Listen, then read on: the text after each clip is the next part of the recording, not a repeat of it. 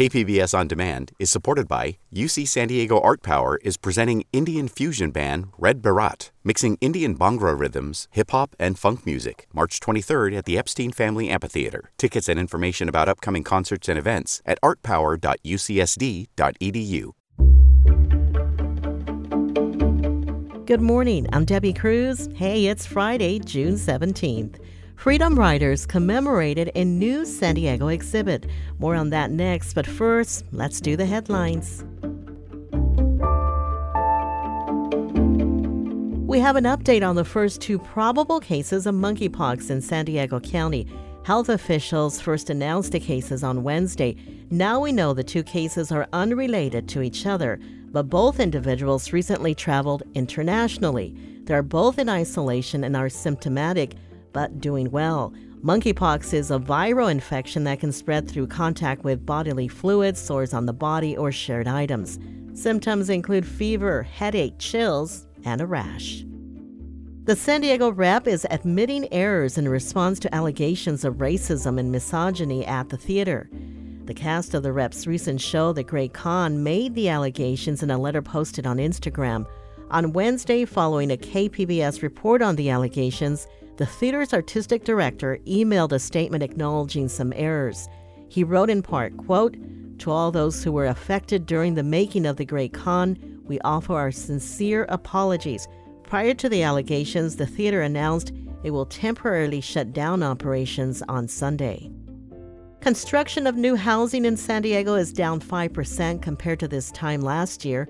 Data from the Real Estate Research Council of Southern California said nearly 3,000 building permits were pulled in the first 3 months of the year. The majority of the permits pulled in for the first quarter of this year were for multifamily housing, according to reporting by the San Diego Union Tribune. Last year was a strong year for new housing construction in the San Diego area, with more than 10,000 homes being built.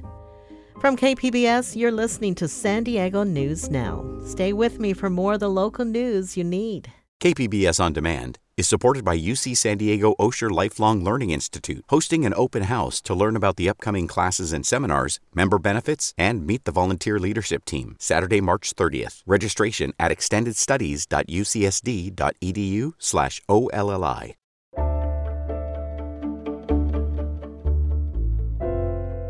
As you probably know, Sunday is Juneteenth, the commemoration of the emancipation of enslaved African Americans.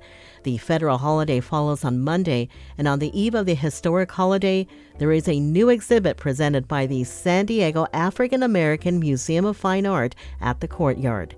The exhibit marks the 60th anniversary of the Freedom Riders. The buses are coming, includes historic photographs, videos, and interviews. KPBS's MG Perez spoke with the museum's executive director, Gady Finney. Here's their conversation. Take us back in history. Who were the Freedom Riders, and what did they accomplish in the civil rights movement? The Freedom Riders were people that felt it necessary to challenge the segregation that was happening in the South because the Congress had passed the law making it illegal to have separate and equal places in the bus stops and the airports. And in the South, they didn't do it. They just left them like that and left people just segregated. And so the people of the Freedom Riders, it was organized by the Congress of Racial Equality to have people go down there, and they trained them in nonviolent protest. The first 13 of them went down there traveling from DC, going to New Orleans. But when they got to Anniston in Alabama, the Ku Klux Klan, the FBI, and the governor all said, you have 15 minutes to kill, maim, hurt, whatever you want to do to those people, and nobody will stop you. So they did. They beat them up, firebombed the bus and all that. And then when these people got out of the hospital, they decided to keep going. Not only did they decide to keep going, but they had other people coming down behind them.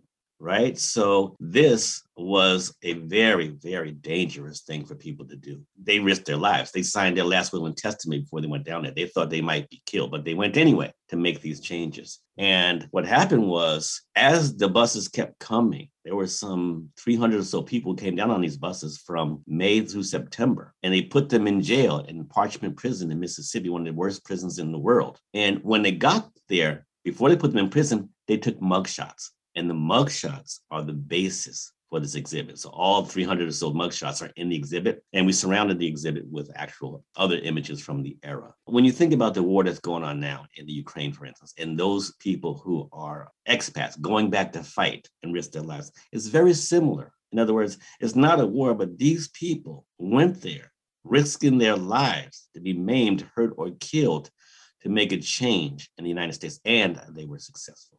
So tell us about the exhibit. What can visitors expect? So when we started working on the exhibit, we wanted to find a San Diego connection. And oddly enough, the civil rights, the Freedom Riders, the musical that was been produced on Broadway was written and produced by two San Diegans. And so we had a CD release party, and they asked us to help with that back in, I think it was December, early December. And it was so powerful. Everybody who was at that release were riveted. They didn't move out of their seats. It was amazing to see people just riveted to the screen and listening to this musical. Well, at the end of that release party, the two guys from San Diego who produced the video asked if they could open our exhibit with the musical. And I said, yes, let's do that. And whatever it costs, we'll figure it out. So we raised the money to bring them here. So at the opening of our exhibit, the Freedom Riders, the musical, will be here and done at the exhibit at the courtyard.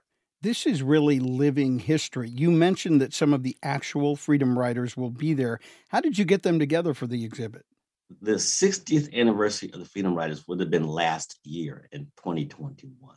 And as we worked on our project, I also contacted the Freedom Riders Museum in Mississippi, the New York contingent who was putting together the national exhibit of the Freedom Riders, Lou Zuckman. And I started to touch base with all of them. And lo and behold, because of COVID, they decided not to have the big exhibit in New York.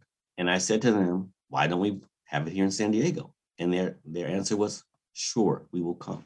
And then I started contacting, because they had a big list of all the people that are alive. Remember now, they were 25 years old potentially in 1961. So there are not a lot of the Freedom Riders left. I think there's some 60 left, but we were able to get around 7 of them to come here. The buses are coming. Opening celebration is today at 5 p.m. The exhibit will be on display through September 7th.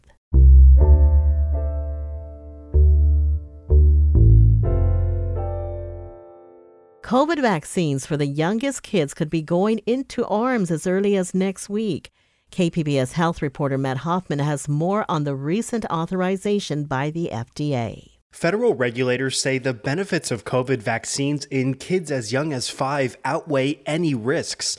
As with adults, the doses are found to give protection against serious illness and death. The dose is lower, but it's exactly the same in every other way. Rady Children's Hospital infectious disease specialist Dr. Mark Sawyer sat on the FDA committee that authorized vaccines for kids under 5. Pending CDC approval, children could be receiving the doses as early as next week, something that some parents have been waiting a long time for. There is a subset of parents who continue to be very concerned about COVID and COVID exposures, so much so that they've isolated their children from all of their regular activities. And this vaccine is going to provide reassurance. Matt Hoffman, KPBS News. The possibility of more summertime beach closures in the South County has beach communities and county officials at odds. KPBS environment reporter Eric Anderson explains. Polluted water postings are up sharply at Imperial Beach in Coronado since May. San Diego County Department of Environmental Health's Heather Bonomo says better testing is revealing more pollution. These are the only beaches where we're experiencing these increased closures. Imperial Beach Mayor Serge Dedina wants to make sure the beaches are actually polluted. He says wind and ocean currents should be part of the equation. The county rolled out a new testing methodology where the closing beaches when the city of San Diego tests for the old testing show that the beaches are clean. Closing local beaches is a crushing blow to communities that rely on tourist traffic during the summer. Dedina likens it to closing Main Street in his town. Eric Anderson, KPBS News.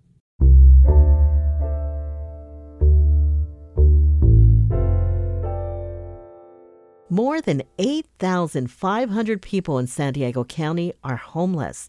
That's according to the most recent point-in-time count. KPBS reporter John Carroll tells us about a vigil to bring attention to the crisis. 19 tents were set up Thursday afternoon on the lawn of Waterfront Park. A tent vigil meant to call attention not just to the problem of people not having places to live, but to who those people are.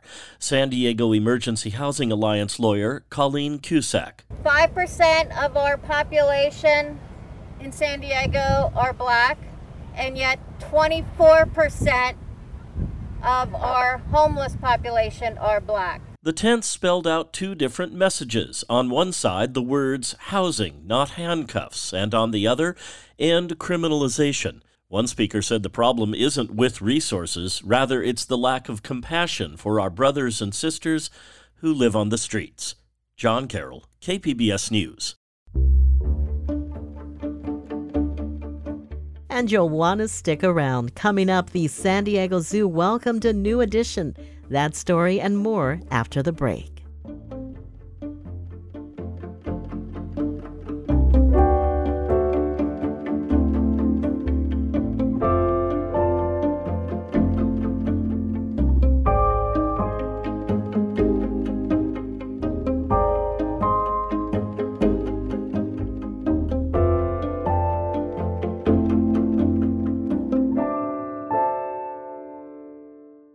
KPBS On Demand is supported by the University of San Diego, offering professional and continuing education courses in the areas of business, education, healthcare, and engineering. For enrollment opportunities, visit pce.sandiego.edu.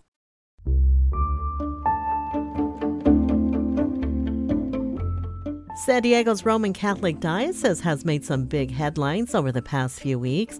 First, its leader was tapped by Pope Francis to become a cardinal, passing over senior and more conservative Catholic clergy. Then, San Diego's auxiliary bishop was chosen to become bishop of the Diocese of Phoenix, replacing a more conservative bishop. KPBS reporter Kitty Alvarado has a look at what those changes mean. Bishop Robert McElroy himself said he never imagined this could happen, a once-in-a-lifetime appointment to become a cardinal. It came as a surprise. Not a clue that this was being contemplated or even possible. To many San Diegans, a good surprise. We announced it at church and all the masses. Everybody rejoiced and clapped.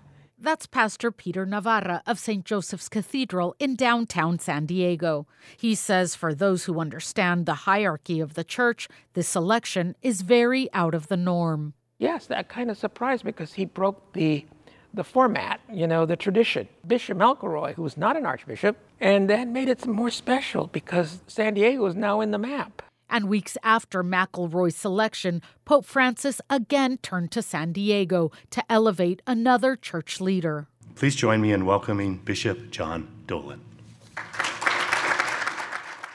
Auxiliary Bishop John Dolan will leave San Diego in August to take over the Phoenix Diocese, replacing a retiring bishop known for being ultra-conservative. These are exciting and unpredictable and wild days for San Diego. Michael Lovett Collier is the head of mission integration at the University of San Diego. He says two like-minded leaders being placed in high-ranking positions in the church has significant implications, but that change started with Pope Francis. The earthquake was Pope Francis. The aftershocks are people like Bishop Dolan being elevated to bishop, Bishop McElroy becoming a cardinal.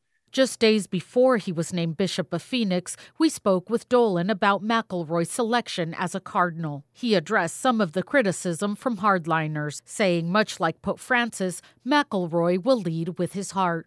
It isn't that he is trying to be conservative or liberal. He's really trying to focus on being a person who communicates at all times without drawing a line in the sand, because that never really helps. McElroy and Church insiders say part of the reason he was selected was because of his work on three issues that are near to Pope Francis's heart: immigration, inclusion, and the environment. McElroy will be the only cardinal on the West Coast and in a border city. Father Patrick Murphy runs Casa del Migrante, a nonprofit shelter for migrants across the border in Tijuana. He says a voice like McElroy's is needed in Rome. I think that's very strong symbolism on the part of Pope Francis, because he has this phrase, reaching out to people on the peripheries. And being at the border is being in the periphery. Women have long been on the periphery of church leadership, but McElroy made changes by appointing Maria Olivia Galvan as the first woman chancellor and director for pastoral ministries in the diocese. That is something that we're starting to see more and more throughout the nation, but it's far from being a reality. He's a visionary. And environmental advocates like Mitch Silverstein from the Surfrider Foundation say having allies in positions of leadership matters. I think is just crucial to all of us uniting to save our planet. Ultimately, Lovett Collier says this type of pastoral leadership will help usher in a new generation who have not seen themselves or their friends accepted in the church. People in those roles who operate in that way, who have those qualities, are often seen, especially by young people, as incredibly relevant, incredible, and authentic witnesses. And therefore, they're really effective in attracting people either to pay attention to the church in a new way or maybe even to get involved in a deeper way. McElroy will travel to Rome in August, where he will be installed by Pope Francis. Then he will return to San Diego to continue his work with the new title of Cardinal. Kitty Alvarado, KPBS News.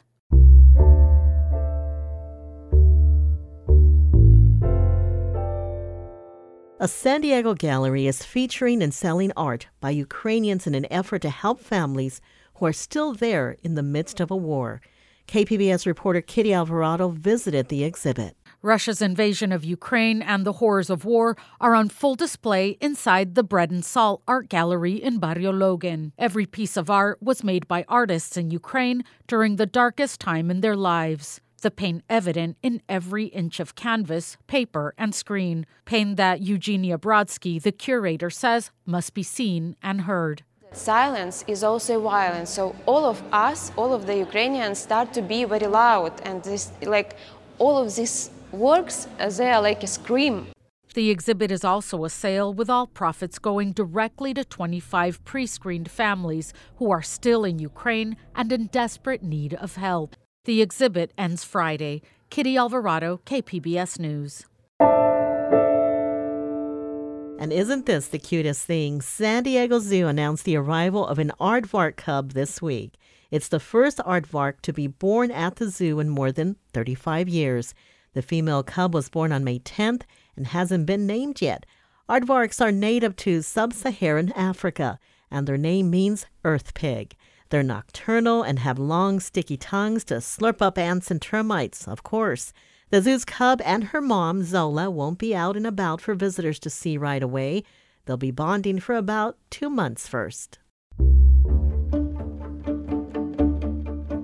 That's it for the podcast today. As always, you can find more San Diego news online at kpbs.org. I'm Debbie Cruz. Thanks for listening. Have an awesome weekend.